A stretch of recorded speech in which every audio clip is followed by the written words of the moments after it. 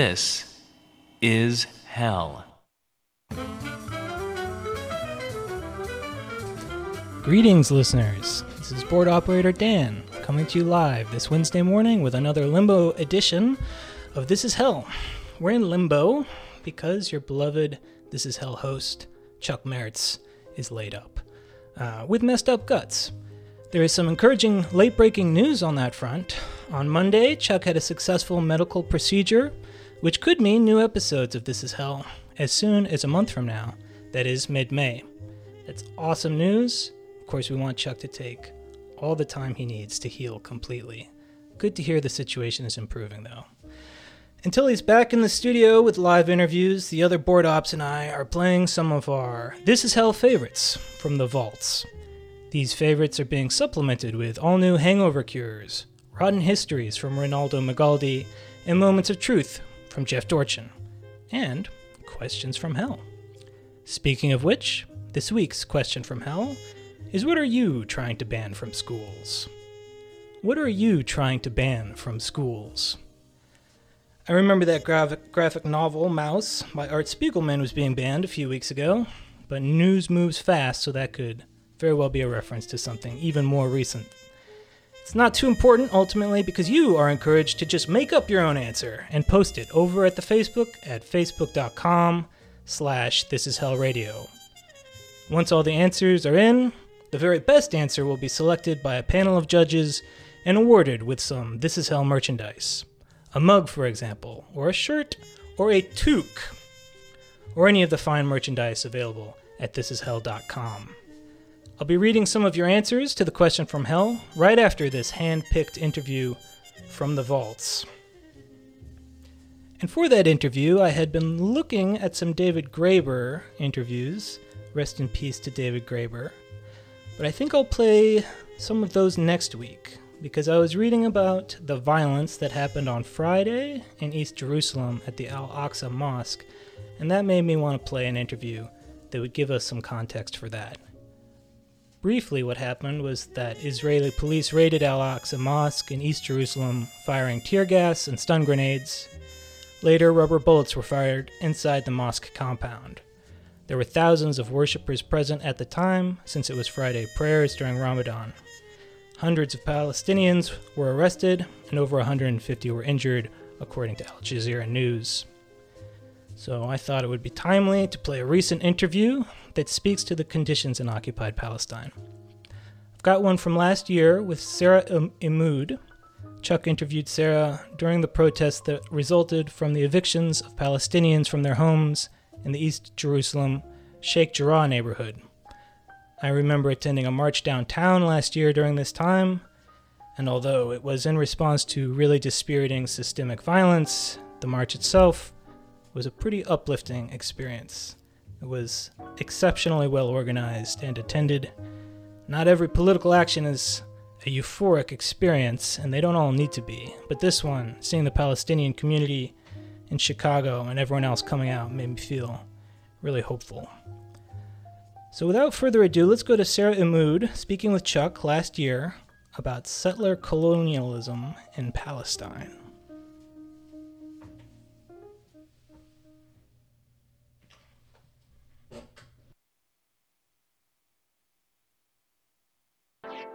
The Israeli-Palestinian situation is always presented as complicated and difficult, a complex problem that seemingly has no solution. But of late, many are saying it's not so complex after all, once you consider it is one of the many problems still related to colonialism. Here to help us have a better understanding of recent events in the Sheikh Jarrah neighborhood of East Jerusalem, sociologist and anthropologist Sarah Emmoud wrote the Jadaliyya article, Sheikh Jarrah, The Question Before Us, which you can find at jadaliyya.com. Welcome to This Is Hell, Sarah. Thank you so much for having me. I want to make sure that I point this out because I'll be mentioning this in our conversations later on. Sarah previously researched indigenous women's organizing against feminicide and other forms of gender violence in post-war Guatemala. So Sheikh Jarrah is the predominantly Palestinian neighborhood in Israel's East Jerusalem. Many of the Palestinians who lived there were once residents of West Jerusalem but were expelled by the Israeli government. The neighborhood is named after Sheikh Jarrah, who was a physician for Saladin, the first sultan of Egypt and Syria and founder of the Ayyubid dynasty, which ruled across the Middle East and the Maghreb from the 12th to the 13th century. Symbolically, does Sheikh Jarrah have a special meaning for the Palestinian people? That's a good question. I mean, I think today what we're seeing basically is that it's being unveiled that Sheikh Jarrah is really a microcosm of what has been happening in historical Palestine for many years, right? So I think, as a foundation for considering the situation in Sheikh Jarrah or any other Palestinian neighborhood in occupied East Jerusalem or across historical Palestine in this moment, we need to understand fundamentally that the conditions of Palestinians are really the conditions of an indigenous population that are facing an ongoing, context of settler colonialism. So what do I mean by settler colonialism? I mean that Israel is a colonial project that is predicated on a logic of native elimination, right? A project that destroys in order to replace, that aims to destroy native Palestinian life in order to replace it with a new settler entity, and a project that is structural and continuous, not an event, right? So I don't know how much our listeners understand about kind of Palestinian and Israeli history, but when we refer to what Palestinians call the Nakba, or the catastrophe, the moment in 1948 where 750,000 Palestinians, which was about 80% of the indigenous population at the time, were either kind of massacred or forcibly removed from their homes, their villages, their territory, right, and what became the creation of the state of Israel.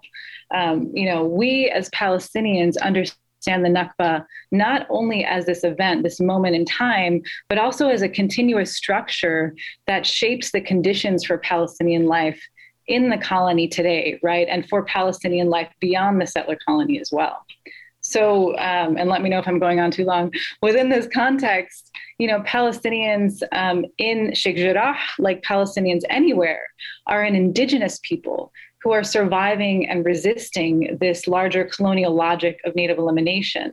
And with this framework in mind, we can really draw on the insights of other indigenous scholars and activists in other contexts, right? From Turtle Island, from here where we are now, to other spaces across the globe, really, to understand the violences inflicted on Palestinians, their homes, their spaces across time and across geographic divides.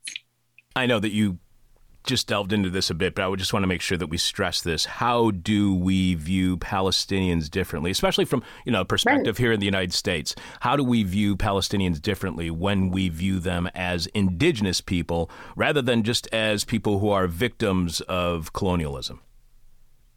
Right, absolutely. I mean, I think part of what is important about centering indigeneity is that when we talk about indigeneity, we also need to center kind of the possibilities for indigenous life, for indigenous life worlds.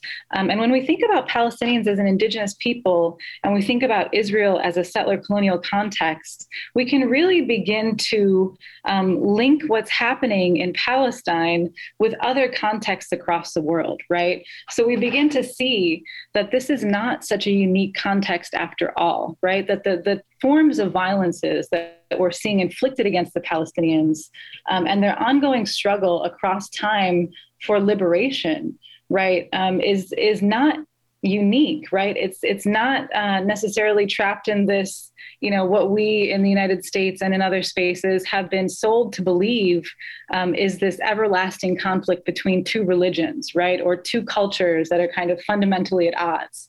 When we understand that this is a settler colonial project, we understand that Palestinians are like many indigenous populations who are continuing to resist, continuing to survive a colonial project that is attempting, essentially at removing them from their native territory, and that is predicated on erasing them as a people.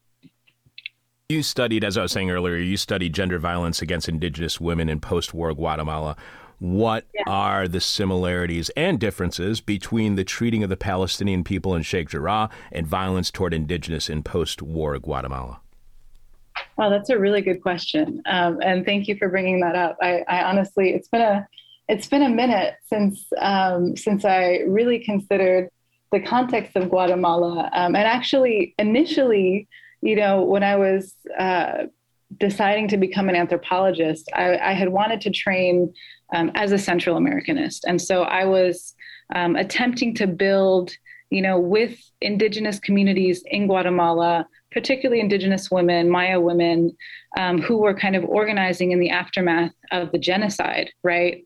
There was a genocide where 200,000 Indigenous Guatemalans were killed by state security forces. And actually, it's interesting because, if we look at the history of Latin America, and particularly Central America, we see these longstanding relationships with Israel as well, where Israel was actually acting in some senses to provide weapons, to provide kind of military power to governments and Guatemala in this case in particular, that helped to enact genocide against another indigenous people, right? So there are actually historical links between these various powers, right? I think in terms of some connections, we can think about Maya people, about indigenous peoples in Guatemala as also kind of resisting colonial formations of violence against their people that have sought to remove them from their ancestral territories, and in various ways. In terms of differences, I think obviously there are a lot of historical and kind of contextual differences, and I could go on and on about this, but I'm not sure if I'm making sense here to your listeners. No, you are, and you can go on as long as you want. That's the best part about one of the best parts of our show. You write that the first time that you heard the story of Sheikh Jarrah, it was from a child who had been displaced from her home along with her family in 2009. You write that I was young and admittedly green anthropologist spending my first months in the field trying to comprehend what was happening in Jerusalem. But you also point out that you are from a family who has a home in Termosaya, a village in the occupied West Bank, and that has also been claimed by settlers. So how unaware are even Palestinians of the suffering of other Palestinians and the suffering they've gone through from eviction? This is a really excellent question. I'm someone who grew up in the diaspora, right? I was born in the United States. I'm actually a Chicago native. And my father was, a refugee. He migrated to Chicago after going to college, in another space in the United States in the late 1960s. And when he tried to return to his village in what is now the occupied West Bank, he was not able to go back because of a military order that had basically revoked his identity card. And so, because of that experience, I was born into what we call shatat, into diaspora, into exile, right? And so that disconnection, I think, is really an experience that I share with many Palestinians, not just in the United States, but across the world, where, our childhood was kind of denied to us in some way. And so for many of us, it takes a sort of awakening, no matter where we grow up, no matter how politicized the family we have, been raised in, has kind of, been or educated us into, but to really understand the kind of everyday life experiences of what is happening in various parts of historical Palestine is a sort of awakening. It is a massive learning experience. So when I went back, and I had not spent any of my childhood in Palestine, the first time that I actually visited was about 10 years ago. And I got to really witness and experience some of these realities. I was kind of shocked into action, and this is the whole reason that I changed my basically my entire academic career to work on Palestine because of the experiences, particularly with racism at the border. I remember, the first time that I attempted to basically enter Israel Palestine, I was kind of, in disbelief at the stories. But when you arrive, there's a very eerie kind of eerily racialized disparity in the treatment that you receive as a Palestinian, and you can see this very visibly from the way that others who are going for tourism or folks who are from the Jewish diaspora are treated. Right away, you're separated from the line at the kind of intake space. You're placed in a separate room, right? A waiting room with other Arabs, with other Palestinians. And then you are led into, basically a security interrogation by folks who are asking you, by members of the Israeli state, obviously, border police, who are asking you the most intimate questions about your family history, about, your family members' names, and so on and so forth. And after several hours of this grueling kind of security interview, many of my friends, many of my colleagues have been denied entry, have been denied the right to even enter Palestine, to see their family, to be able to experience what it is to be in their ancestral homeland. And if you are allowed entry, you're only allowed to enter as a tourist if you don't have an identity card. And so it was that, very visceral experience of racism at the border. And the only thing that I could compare it to, really, coming from the United States was, basically, I don't know if you're familiar with the essay by James Baldwin, where he talks about, going to the Jim Crow South for the first time. That is what I felt that I was seeing and feeling and experiencing. It was that complete dehumanization that I had never fully experienced in the United States before, that really radicalized me, that really opened my eyes to what was happening in Palestine as a colonial situation, as a situation of apartheid. And I could not look away after that. And as you were saying, you didn't know. You were not aware of that visceral sensation of racism within the occupied territories. This a lack of awareness, but at the same time, is that maybe why there, to any degree, do you think that may be why there is any lack of sympathy toward the Palestinian people, simply because we are not informed? Do you think that if we were all of a sudden informed as to what life is actually happening in Gaza, would that really change anything? Because there are a lot of hate-filled people in the world. Right. That's a good question. I mean, I think we are in the moment, or in the midst of a moment of a sort of awakening. There's a kind of crack happening in what has, ultimately been the hegemony of Zionist discourse in the United States, right? The Israeli lobby works very hard to portray the situation in a particular way, and has been quite successful in that regard. And I think, things are shifting in the United States. We can't just attribute, the kind of break in consciousness around, Israel-Palestine to the most recent intensification of violence and, injustice that we're seeing in a new way on social media. But there's actually been a fundamental shift in the United States, right, in this moment, around kind of race and racism and racial consciousness. So the shift that we're bearing witness to in the United States in this moment, has kind of opened the path or opened the door for us to be able to better understand the situation of Palestinians in Jerusalem and elsewhere, I really think, as a U.S. citizen. And I don't know if you would agree with that, but I think, there are conversations that are happening more in the everyday that are, kind of illuminating some of these dynamics and are allowing us to see things a bit differently. But, whether or not we actually act on on our, newly, I guess, expanded knowledge is another question.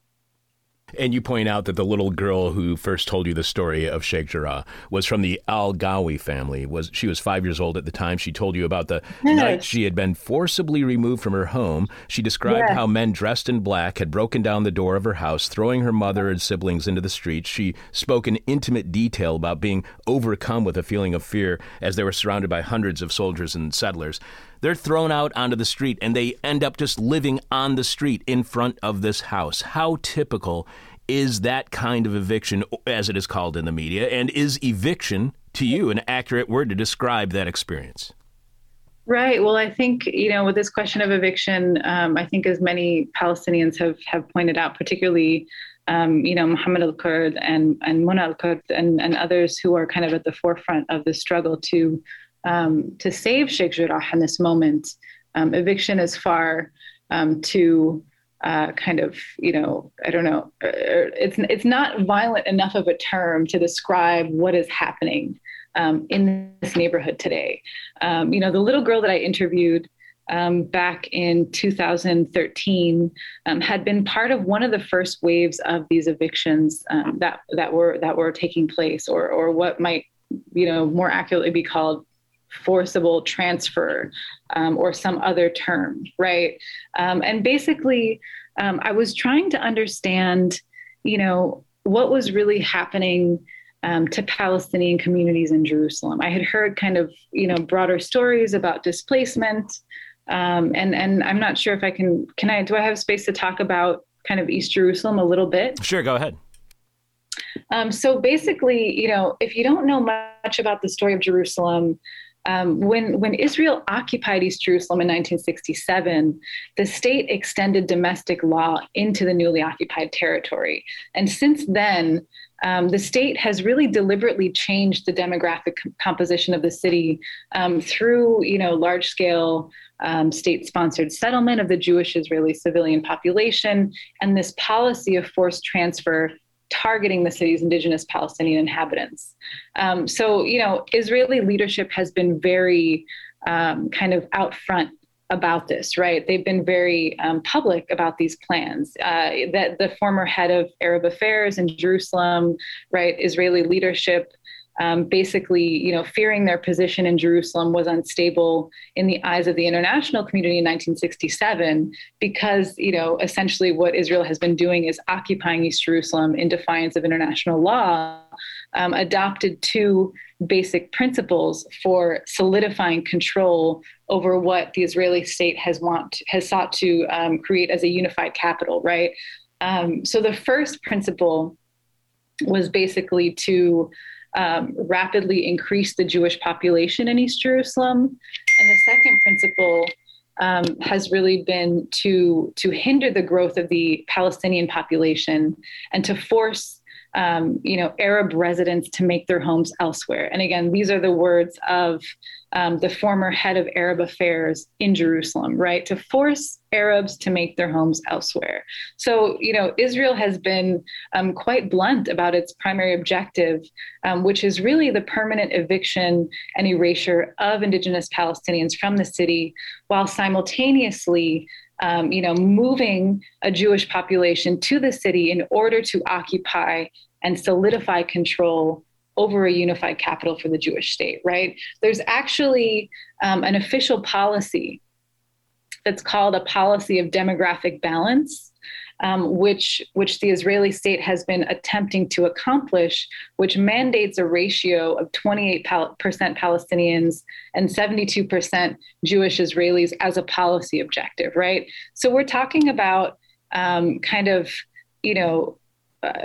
public policies, right? And the use of kind of bureaucracy, this kind of system of underlying everyday violence that is operating, through the mechanism of Israeli colonial bureaucracy and city planning, that is really condemning Palestinians, in Sheikh Jarrah and elsewhere, right? There's so many different neighborhoods that are experiencing similar modes of violence, that Sheikh Jarrah is experiencing in this moment.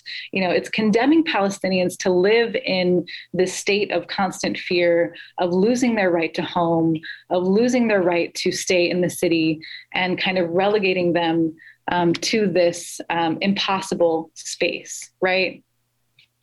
So, basically, there are all these other policies that work in tandem with, displacement of Palestinians from their homes, right? And these settler takeovers that are happening, that we're seeing happen on an everyday basis. There are, residency laws, right? For those who aren't familiar, when Israel unlawfully occupied East Jerusalem in 1967, Indigenous Palestinians were not granted citizenship, right? They were granted another status called permanent residency. And permanent residency is a status that's usually granted to foreigners on long-term stay in Israel. And it effectively situated Palestinians as immigrants or as invaders in their own indigenous lands, right? So unlike citizenship, permanent residency can be revoked at any time by the Israeli state. It does not allow Palestinians the unconditional right to stay, to be reunited with their relatives, right? It's not automatically passed on to children. So this is why we see thousands of Palestinian children who have been born to Palestinian families in Jerusalem, but are living without any documentation status, right? And does not entail the right to vote in national elections. And this is also a status that is closely monitoring Palestinians, or that is closely monitored by the Israeli state. So there's another policy that sounds, it's going to sound very Orwellian to your listeners, but this is a real policy. It's called the Center of Life policy. And it's a policy that requires Palestinians to provide documents such as home ownership papers, rental agreements, electricity, water, and tax bills, salary documents, certificates of children's school registration, and other things of this sort in order to maintain their status and that of their families, right? So I've heard, in interviewing women in particular throughout East Jerusalem that, basically investigators from the Jerusalem municipality who are basically investigating their residency status will come and, for instance, visit their homes and look inside the fridge to see if there's enough food in the fridge that would prove that there's actually somebody living here long term, right? Things like this. So since 1967, Israel has revoked over 15,000 residency statuses, I believe, of Palestinians, which basically removes them from the population registry and denies them the right to return to Jerusalem, to live in Jerusalem under Israeli law, right? So this is part of the broader context of what's happening in tandem with what we're seeing in Sheikh Jarrah, which is this brutality, the violence of actually dispossessing Indigenous Palestinians of their homes, right?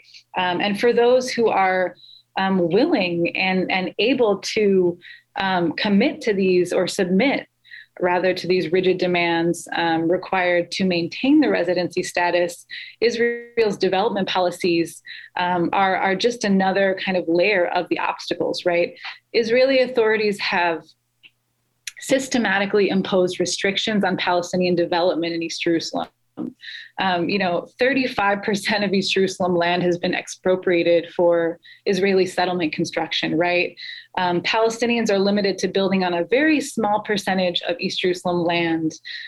They are systematically denied building permits, right? It's almost impossible to get a permit to expand your home, even though, folks have families who are growing, right? But and then they're forced to build, what's considered illegally under, Israeli law, which frequently leads to the risk of home demolition by Israeli authorities. And this has happened in the thousands since 1967, right? Where Palestinians are actually having their homes demolished because it's impossible to get a building permit from Israeli authorities. At the same time, the state kind of strategically disinvests from basic services for Palestinian residents, right? From the schools, from municipal services, sewage, water, garbage, all the things we take for granted in everyday life, right? Roads and infrastructure. These are all kind of factors that work together to make Palestinian life difficult in the city, right? And Palestinians will tell you, part of this is in order to make it so difficult that Palestinians will want to leave the city of their own accord, right? There's a large percentage of Palestinian Jerusalemites living under the poverty line, right? And this is a status that has increased with the construction of the apartheid wall, which really severed several Jerusalem neighborhoods from other parts of the city and has really deepened economic, social, cultural, religious kind of separation, right? Separation of communities. So we're talking about, a population that has lived with kind of, very, very a number of challenges with the divestment or disinvestment in kind of all aspects of their everyday life, right? Where there is basically very little access to the things that that people need to survive, right? And what we really see, I think, is is a racialized divide of the city, right? This is colonialism.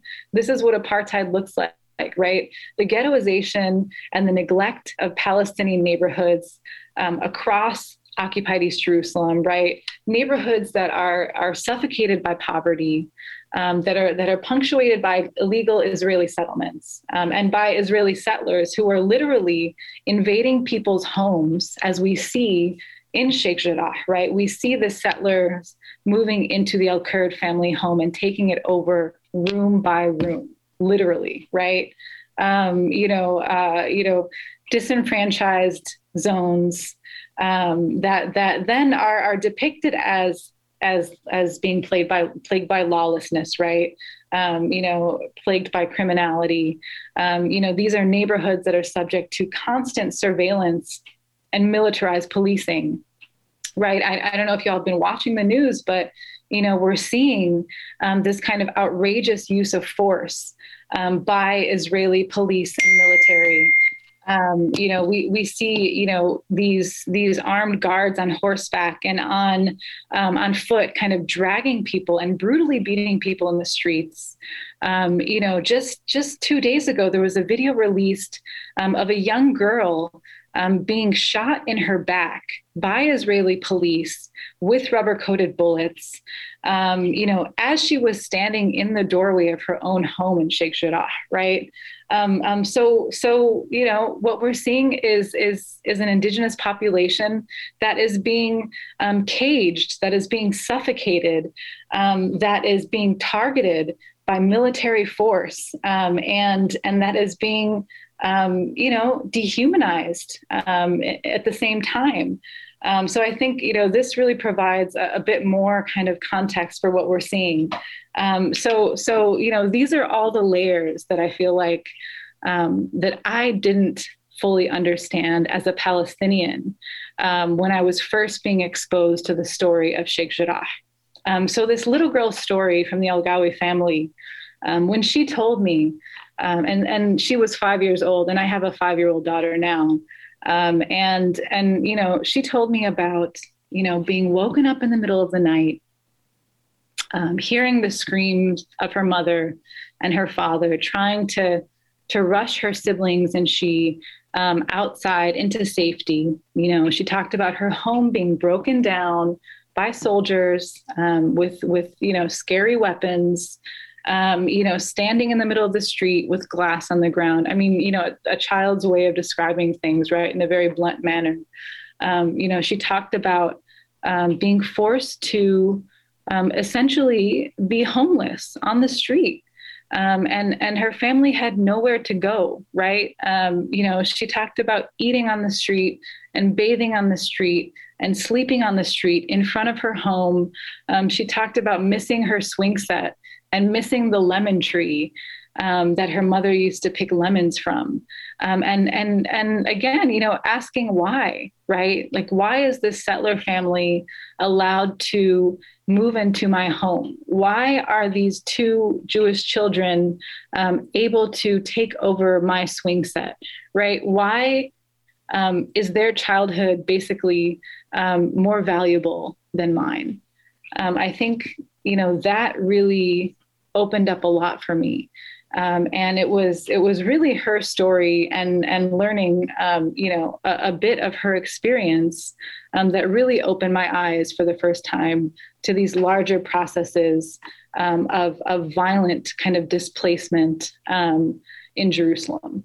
And you mentioned this kind of Jewish identity that's tied just to this one nation state. And you write, as the girl drew me a picture of her home, the Palestinian child spoke of a morning when the settler mother came out onto the front steps to offer her an egg for breakfast. She had woken up a few moments earlier, wrapped in a sleeping bag next to her mother, brothers, and father on the street in front of her home. When I asked her whether she took the egg, she shot me a look of such complete disbelief that I felt ashamed for even asking the question. No, she said, she had not taken the egg. She had told the woman that she did not want an egg from her table. She wanted her house back. How do you think, I know this is an odd question, but how do you think that affects the people who occupy her home? What happens when you live a life where you throw people out of their home and the people with nowhere to go live on the streets in front of the house you now live in, seeing that suffering every day and recognizing it by offering food? Clearly, they recognize the suffering. It's absolutely horrible and awful what has happened to this little girl and her family. But what can that kind of relationship do to the humanity of the occupier? Well, I think that's a really, really important question, Chuck. I honestly don't know whether the occupier sees us as human. I don't know what this situation feels and looks like at a visceral level from the position of the colonizer, but it's pretty, I guess, in your face at the moment, that there's a kind of fundamental dehumanization happening that allows settlers, that allows people, among kind of Israeli civil society to continue to participate in these policies that are violating Palestinians and Palestinian bodies and Palestinian home spaces and so forth, right?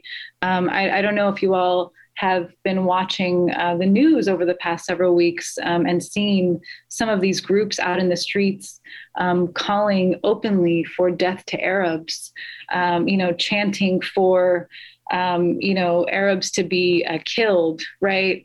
I don't know if you've seen some of the footage that is being aired with Palestinians literally being lynched in the streets, right, by mobs of Jewish civilians and Jewish settlers. But I think what you're pointing to in your question is the fact that the colonizer is also dehumanized by this process of colonization, right? The colonizer kind of loses his humanity in dehumanizing the colonized, right? And what we're seeing with these kind of very outward moments of anti-Palestinian racism, of kind of calls for the killing of Palestinians, of calls for kind of eliminating Palestinians from their homeland, is really a manifestation of that, right? Is really a manifestation of the dehumanizing effects of colonialism on the colonizer themselves. You also point out that, like the gesture of refusal by those who Israeli security forces tried to evict, a small but powerful act of rebelliousness that defines a Palestinianness that refuses erasure, the ongoing struggle of Palestinians to defend their homes, to refuse being violently uprooted from Jerusalem, is a reminder that decolonization is not an abstract noun. It is a verb that implies action. To what extent is the world still engaged in a global war lingering since the end of World War II against colonization and in support of I lost the end of your decolonization? question there. I'm sorry. To what extent is the world still engaged in a global war lingering since the end of World War II against colonialism and in support of decolonization? Are we still in a 75-year war against colonialism? That's a really good question. I think many would argue, right, that colonialism never fully ended, and that we're still obviously living, not only with the afterlife of colonialism, but also the afterlife of slavery, right? And part of what remains is this kind of imperial category of the human, right? Which we take for granted, right? This sphere of universal humanness, and again, I'm building on kind of the work of Sylvia Wynter and others. But all of this, the border, the space of the border, the militarized border, this kind of racial divide, right? Racialized colonial divide between a self and an other. These are all kind of products of a particular epistemology that came into being through kind of European colonial expansion, right? I think, part of what folks are saying is that that we need to unveil this system, right? We need to continue to unveil this system, a system through which these epistemologies of what Fanon calls the wretched of the earth, those who are fundamentally outside the boundaries of the human, right, are made. So in Palestine, part of what I'm saying is that, the question of Palestinian liberation is also fundamentally a question about anti-colonialism. It's fundamentally a question about race, right? The struggle over Jerusalem and the struggle to protect indigenous Palestinian identity of the city is also about kind of racial geographies, right? The question of Jerusalem today and Palestine more broadly is at its core a racial question. Right, that Palestinian freedom is about a wider global struggle against racism, against racial categories, and against this imperial category of the human. So I think, Palestine, Palestine brings into view kind of these larger questions around, how do we alter the category of the human for our time, right? What does a decolonial project look like in this moment? And I think, Palestine, and what we're seeing, not just in Jerusalem, but elsewhere, is really the ruins of imperialism, right? It's the apocalypse. So what do we do with the ruins, right? How do we reimagine the possibility for life beyond the apocalypse, beyond the ruins of a settler colonialism that is killing our people, that is killing the Palestinian people in different modes, day in and day out. And I think that, oh, sorry, please. Go ahead. No, I think this is what the youth of Palestine are doing today with this new era of Palestinian resistance, right? What they're calling the Unity and Hope Intifada. What they're calling for in my reading is not just, an end to Israeli occupation or even an end to settler colonialism. It's a call for the end of the world as we know it, right? And that's what decolonization really means. You were talking about the racial differences. You write about how this is a situation, again, of white supremacy when it comes to Israel and Palestine. I have seen people argue online that this is not an example of apartheid. Apartheid is not the accurate word to use because apartheid is a definition that includes race and that the Jewish people and the Arab people are of the same race. So why do you see them as different races? Right. Well, this is a really interesting question. I think, to answer that, we have to go back, back to the kind of foundations of Zionism, right, which are the foundations of the Israeli state and this larger project. I think, Zionism obviously was a response to, this real influx of anti-Semitism across Europe, right, and the kind of horrific violence of the Holocaust. But rather than challenging the Orientalist image that excluded and subjugated the Jewish people in Europe, Zionism internalized and reproduced them, right? So, Noura Erakat, who is a wonderful critical race scholar and legal theorist, writes about how Zionism modeled this idea of the new Jew on kind of white European values and culture, in opposition to Eastern cultural markers carried by Middle Eastern Jews, right? And certainly by Muslim and Christian Arabs. So Zionism was really a derivative of Enlightenment Europe. And in being a derivative of Enlightenment Europe, it reproduced these polarized binaries of a superior enlightened West and an inferior primitive East, right?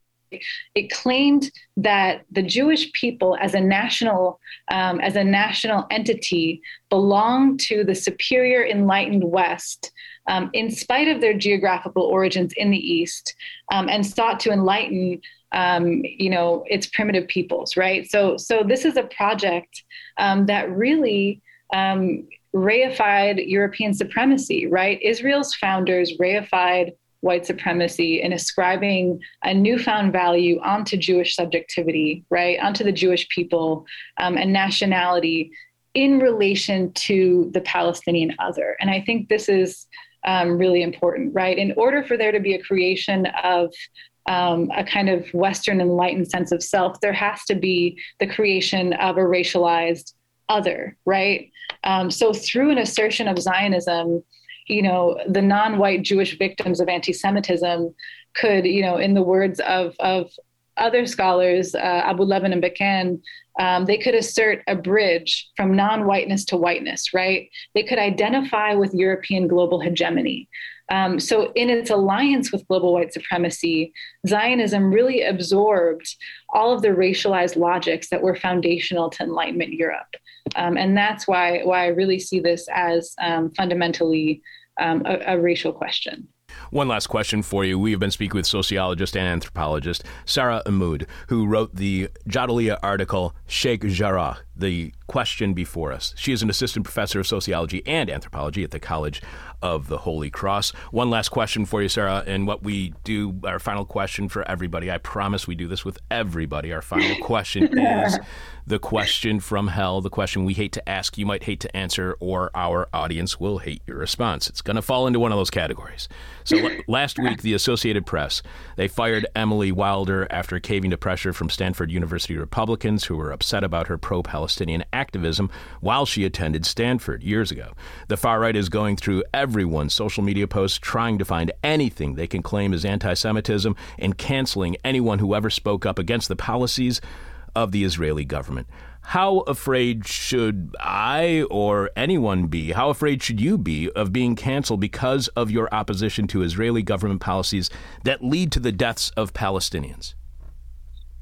This is a super important question. I have already been canceled. So I think, for all of us who are Palestinian, we live with that as a possibility that is always there, right? When I was a postdoc at Boston University, I had a smear campaign waged against me for my, scholarship in defense of Palestinian rights, and in particular against the kind of militarized violence directed at Palestinian women and children. I think Emily Wilder and others who are beginning to speak out against, the violations of Palestinians in Jerusalem and elsewhere across historical Palestine, who are beginning to speak out, for Palestinian freedom. They are just beginning to experience what we Palestinians have been experiencing for a very long time. I think this is a moment where, we have to speak up. I think the Israeli lobby certainly will be following all of us and kind of, creating their own last-ditch efforts to kind of defend apartheid, to defend settler colonialism, to defend the policies of the Israeli state. But I think, what is the horizon of our politics, right? What are we willing to risk?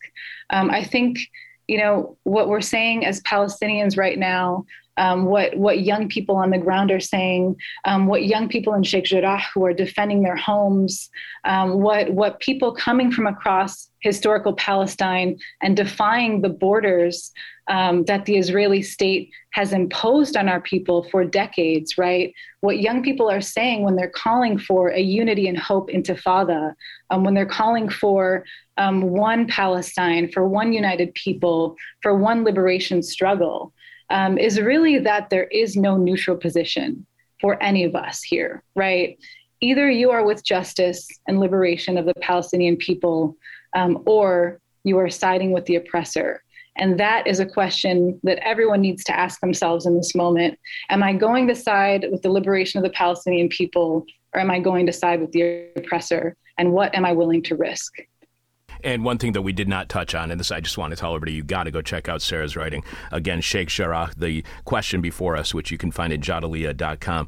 In that, Sarah talks about rethinking borders and the conceptualizing of borders and what borders mean and how they always lead to exploitation and violence. It's really a fascinating read, Sarah. I cannot thank you enough for being on our show this week. Thank you so much for having me. It's been a pleasure. I appreciate all of your time and thought and energy for reading this for this. I promise you will not be canceled from our show. Thank you. All right, take care, Sarah. You've been listening to a This Is Hell interview. For more interview hell and to support the show, visit thisishell.com.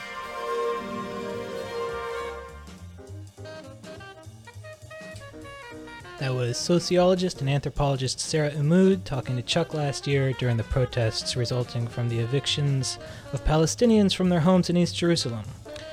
When you're looking at Israel through the lens of settler colonialism, as Sarah suggests we do, you see they're wringing your hands every few years about violence in Palestine and treating it as some sort of deviation from an ordinarily peaceful or just situation.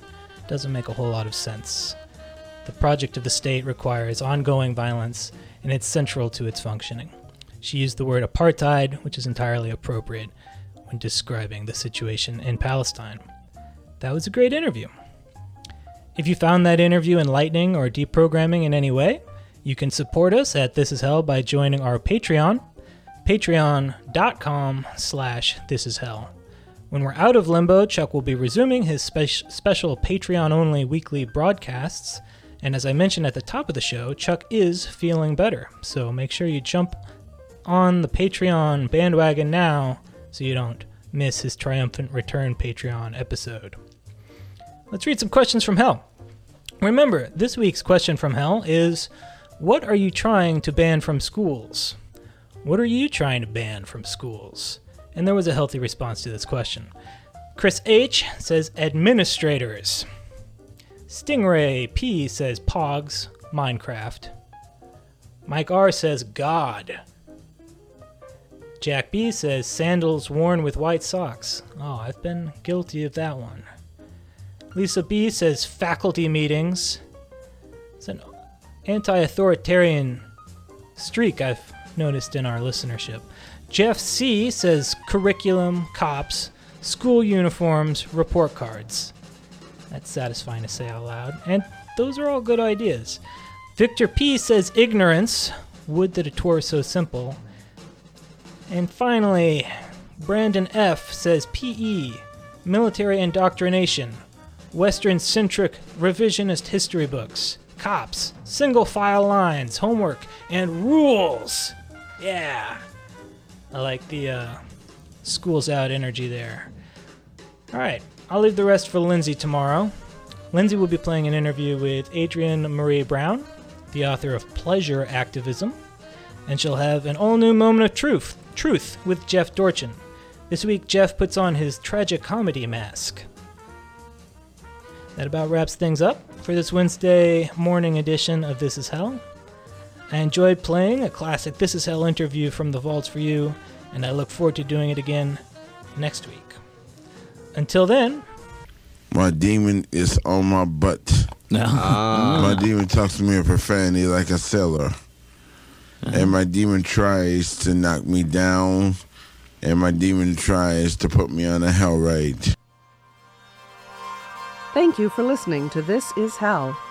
For more Interview Hell and to support the show, visit thisishell.com.